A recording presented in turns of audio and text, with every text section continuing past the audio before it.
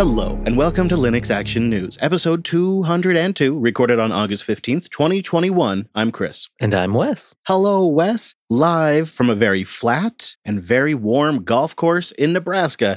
Let's do the news. After 2 years, 1 month, and 9 days of development, Debian 11 is here, with support for the next 5 years and a total of 9 architectures. Debian can now be installed in 76 languages, with most of them available in both the text-based and graphical user interfaces. And of course, a new release of Debian is notable because of the distribution's wider impact on the Linux community and all of the projects that are downstream of it. And we all kind of know that when a package ships in Debian, you know it has been tried, it has been tested. And this release contains over 11,294 new packages. It also has official exFAT support and, finally, persistent journal functionality. And along with all of that, it ships Linux 5.10, the LTS kernel, and Debian 11 Bullseye comes ready to install some kinda not so fresh desktops, I have to be honest. It has GNOME 3.38, it has Plasma 520, Mate 124, and XFCE 416. And with GNOME 41 on the horizon, that makes 338 look a little old. But for those of you out there looking for something that's going to be supported for a while and ships with that older paradigm, perhaps this is a great solution for you. Something that's a little more fresh is that the live image now includes the Calamares independent installer as well as the standard Debian one. But going in the opposite direction, Bullseye will soon be available on physical media. Yeah, that's right, DVDs, CD-ROMs, and even Blu-rays if you want.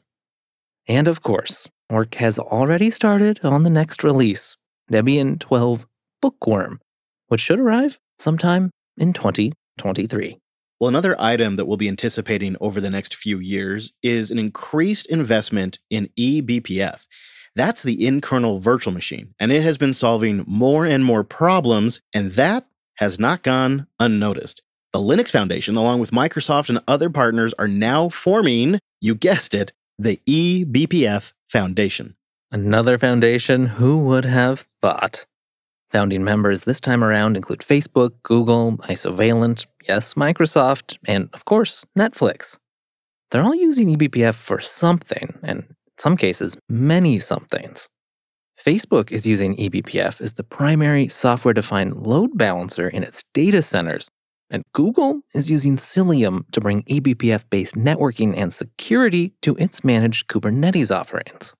And speaking of those cats over at Facebook, Alexei Starovoytov, the co-creator and maintainer of eBPF and a kernel developer at Facebook, was quoted as saying this in the announcement: eBPF is a revolutionary technology that allows us to modify the operating system behavior in real time without risky or expensive kernel code changes.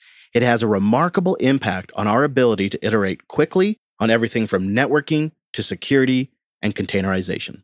Where once you might have had to compile a custom driver or even build your own kernel, now you can just do it at runtime with eBPF.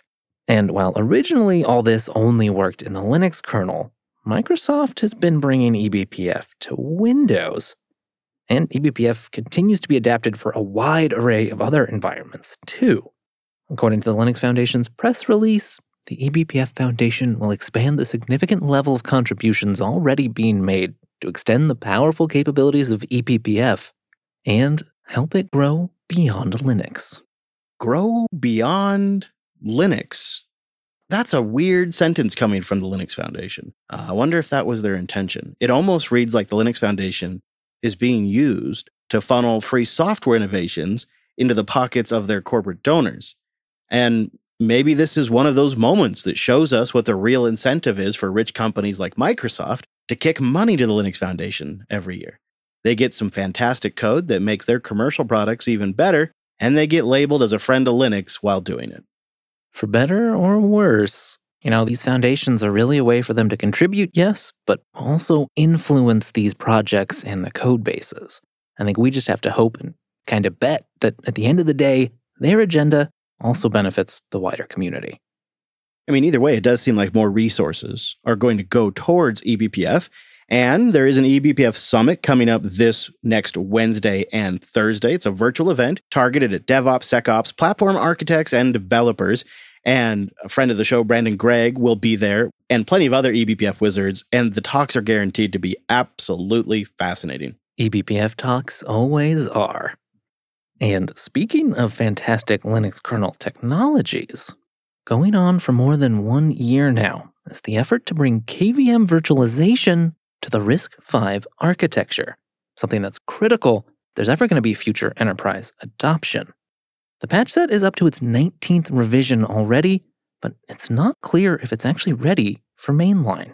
If I asked you to guess who was sponsoring this work to port KVM to RISC-V, would you guess Western Digital? Because that's who is leading this effort, and really for a while now. And it makes sense when you realize that there's RISC-V chips even in their hard drives, so they've really got an vested interest here. However, to put things in perspective, there's still some major technical hurdles that have to be tackled, so we're really going to have to wait some time before we see this. I mean, it is a new architecture after all. In the meantime, though, Western Digital has also been working on porting KVM tool to RISC-V. And really, this is just for demonstrating the sort of initial working version, but it's also there as an early testing ground for developers who might want to try it.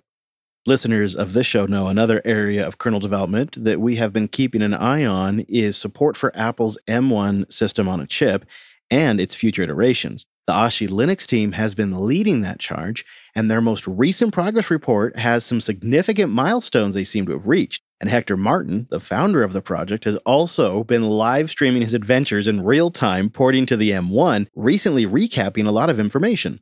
Welcome to the Hypervisor recap stream. And so in this stream, I'll be going over what I did over the past 13 streams, which were basically me writing a hypervisor. So I'm going to explain why I did that and how it all works. They're building a hypervisor, mostly in Python, with some C, of course, in order to snoop on macOS and learn how it interacts with the hardware.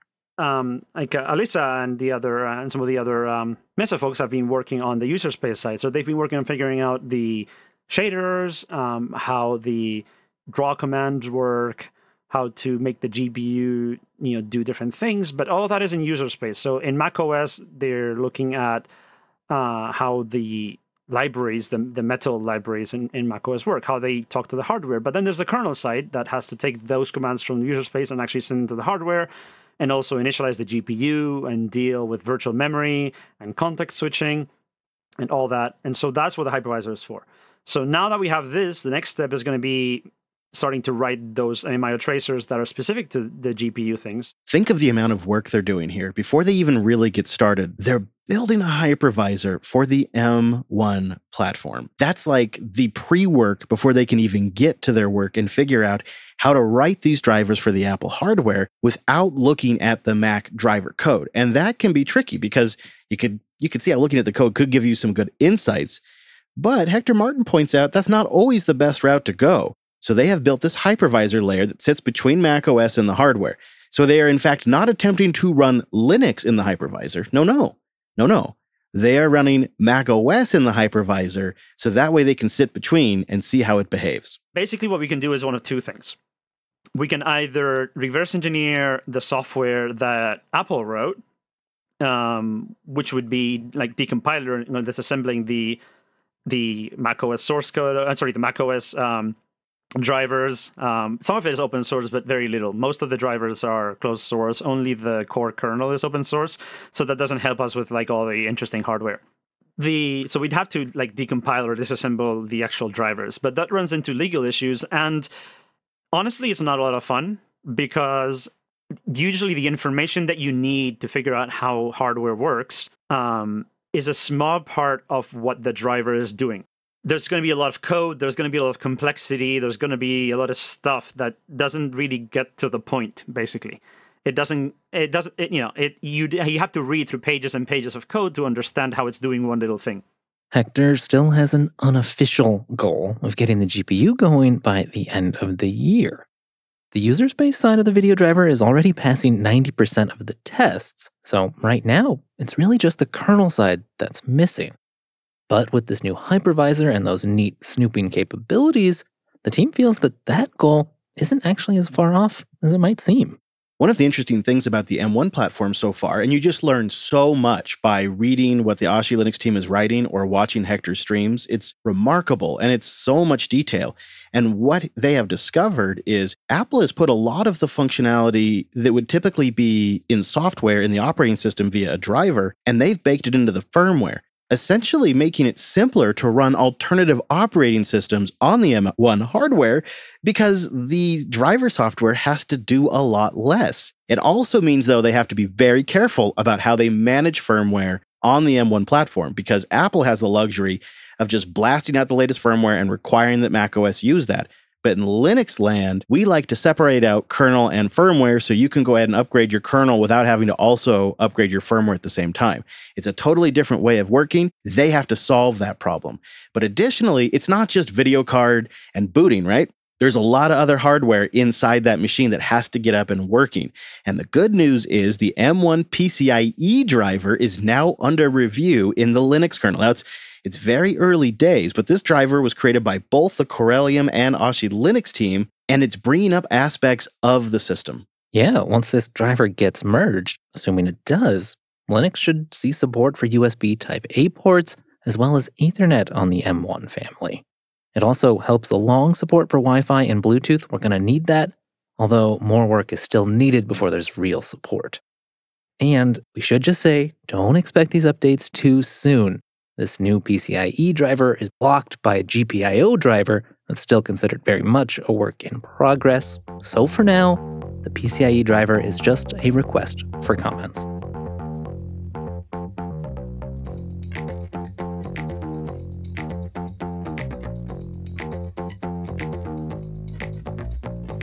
Linode.com/LAN. Go there to get $100 in credit and support the show. No matter what skill level you're at or what technology stack you use, Linode can help your ideas come to life on the web. And if you ever have any trouble, Linode has the best customer support in the business. Awarded by the people, and along with hundreds of guides and tutorials, you're going to get up and going in no time. Linode feels like part of our team. Behind the scenes, it's what makes JB possible. If it weren't for these spots, you'd never know that Linode is making all this infrastructure hum because it just runs. It's fast, it's reliable, and it's making your experience great. Linode's been easy to use and has a powerful cloud dashboard. With S3-compatible object storage, cloud firewalls, and simple one-click application deployments with their super fast networking, they are their own ISP, and so much more, you'll find there's tons of uses of that $100 credit. So go over there to linode.com/LAN and get that credit and support the show. Their one-click Minecraft server lets you specify features like NPCs, game mode, all the critical little things you need to set up, all in one nice, easy-to-use screen. And 66% of companies save money working with a mix of alternative cloud providers instead of just relying on one big old hyperscaler. Linode can be part of your multi-cloud strategy. That's why you got to check it out for yourself. Linode.com/LAN.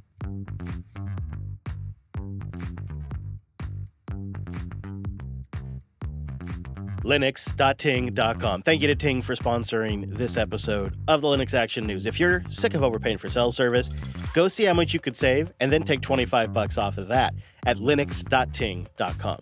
Ting is an MVNO, or a mobile virtual network operator. That means Ting mobile customers get the same access as the customers of, say, the big networks, but with better customer service and at a lower cost. With Ting Mobile, you get the same coast-to-coast coverage as you would with the big guys, but you just pay less for it.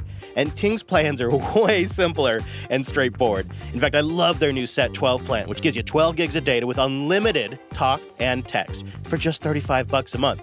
And a good family plan is hard to find. But with Ting's Flex plans, they address this particular pain point in a way only Ting can. You add as many lines to your account as you need, you just pay $10 per line. Every line gets unlimited texts and calls, and every line shares that same pool of data. And if you need 2, 20, or a lot more gigs, Ting's got a perfect plan for you. And every plan gets access to Ting's award-winning customer service with nationwide LTE and 5G coverage, plus the freedom of no contracts ever. It's simple to switch to Ting. Pretty much any phone works on Ting, so just head over to linux.ting.com, check your current phone, create an account, pick the plan that's right for you, and then Ting will send you a SIM card. You pop that in, you get activated in minutes. Cutting your phone bill in half has never been easier with Ting's brand new plans. The next generation of Ting Mobile is here. Go see how much you could save, and then take $25 off of that at linux.ting.com. After 484 days since the release of Ubuntu 2004, Elementary OS 6 Odin was announced this week. Now, we don't typically talk about desktop distribution releases in Linux Action News, but with version 6, we really think Elementary OS is a serious workstation contender. And even though it's been a while since Ubuntu 2004's release, with Elementary's unique take, their clean and sharp UI, and now the use of Flatpaks, this latest release is actually a pragmatic work machine. And of course, with every major release, there's been some really nice improvements, and they really nail it every time. Wes and I gave the new release a spin, and a few things jumped out at us. And I have to start with the visual stuff, because this is an area the team puts a lot of attention into, and with this release, we now see a system-wide dark theme that works in a way that respects application developers' theming choices and also includes accent colors that you can choose when you're choosing dark theme and just make the important UI elements really pop out to you so your eyeball goes right to them. And man, if that doesn't just kind of add up over time as you're working through the interface, it starts just saving you just slices of time here and there. And the new notifications redesign also kind of plays into that. And now they are including a new task app. I've actually gotten my hands on this app previously, and one of the things I like about it is it's a native GTK app that syncs with the Todoist service, which is kind of nice because the quote-unquote native, or I guess you could say vendor-made Todoist app is an Electron app. So having a native GTK app that syncs with it, well, man, if that isn't just diamonds, I don't know what is. Also, LVFS firmware support now baked into their system settings so you can update your devices. Rewritten Mail, you'll remember this started as Geary, and they have redesigned this. And I've also been watching this project as it's been developed, and it's come so far. And if you need a nice, clean, totally simple email client, it's a great one for that. And then there's also been improvements to their terminal. I always like seeing that kind of stuff. And some smart paste protection, which I like because I put family members on Elementary OS, better keyboard shortcuts, and also terminal now has better integration with the notification settings. With this release, you can also take easy screenshots of a window from its title bar, which I just think is a great idea. Love that. And there's a desktop context menu when you give a right click on your desktop that lets you configure both your desktop and your display right there. I think this is a great balance between design and available options in the menu where you can configure what makes sense without giving you every option. They've also changed their philosophy around installation, saying now every install is an OEM install. What does that mean? Well, user creation and customization, that's all handled after you've installed and rebooted. It's a really clean, straightforward installation. It's an area the team worked a lot on, so I went through it this time and paid a lot of attention to each screen, and I don't know if I've ever seen a better done installer, period. And I like the way they handle everything from installing the base OS to trying it, to encrypting your user directory and setting up your user account. It's all really nice. And another shift they've made in Elementary OS 6 is accessibility features are just features of the operating system. And I think that's a mind shift that the community needs to make in general.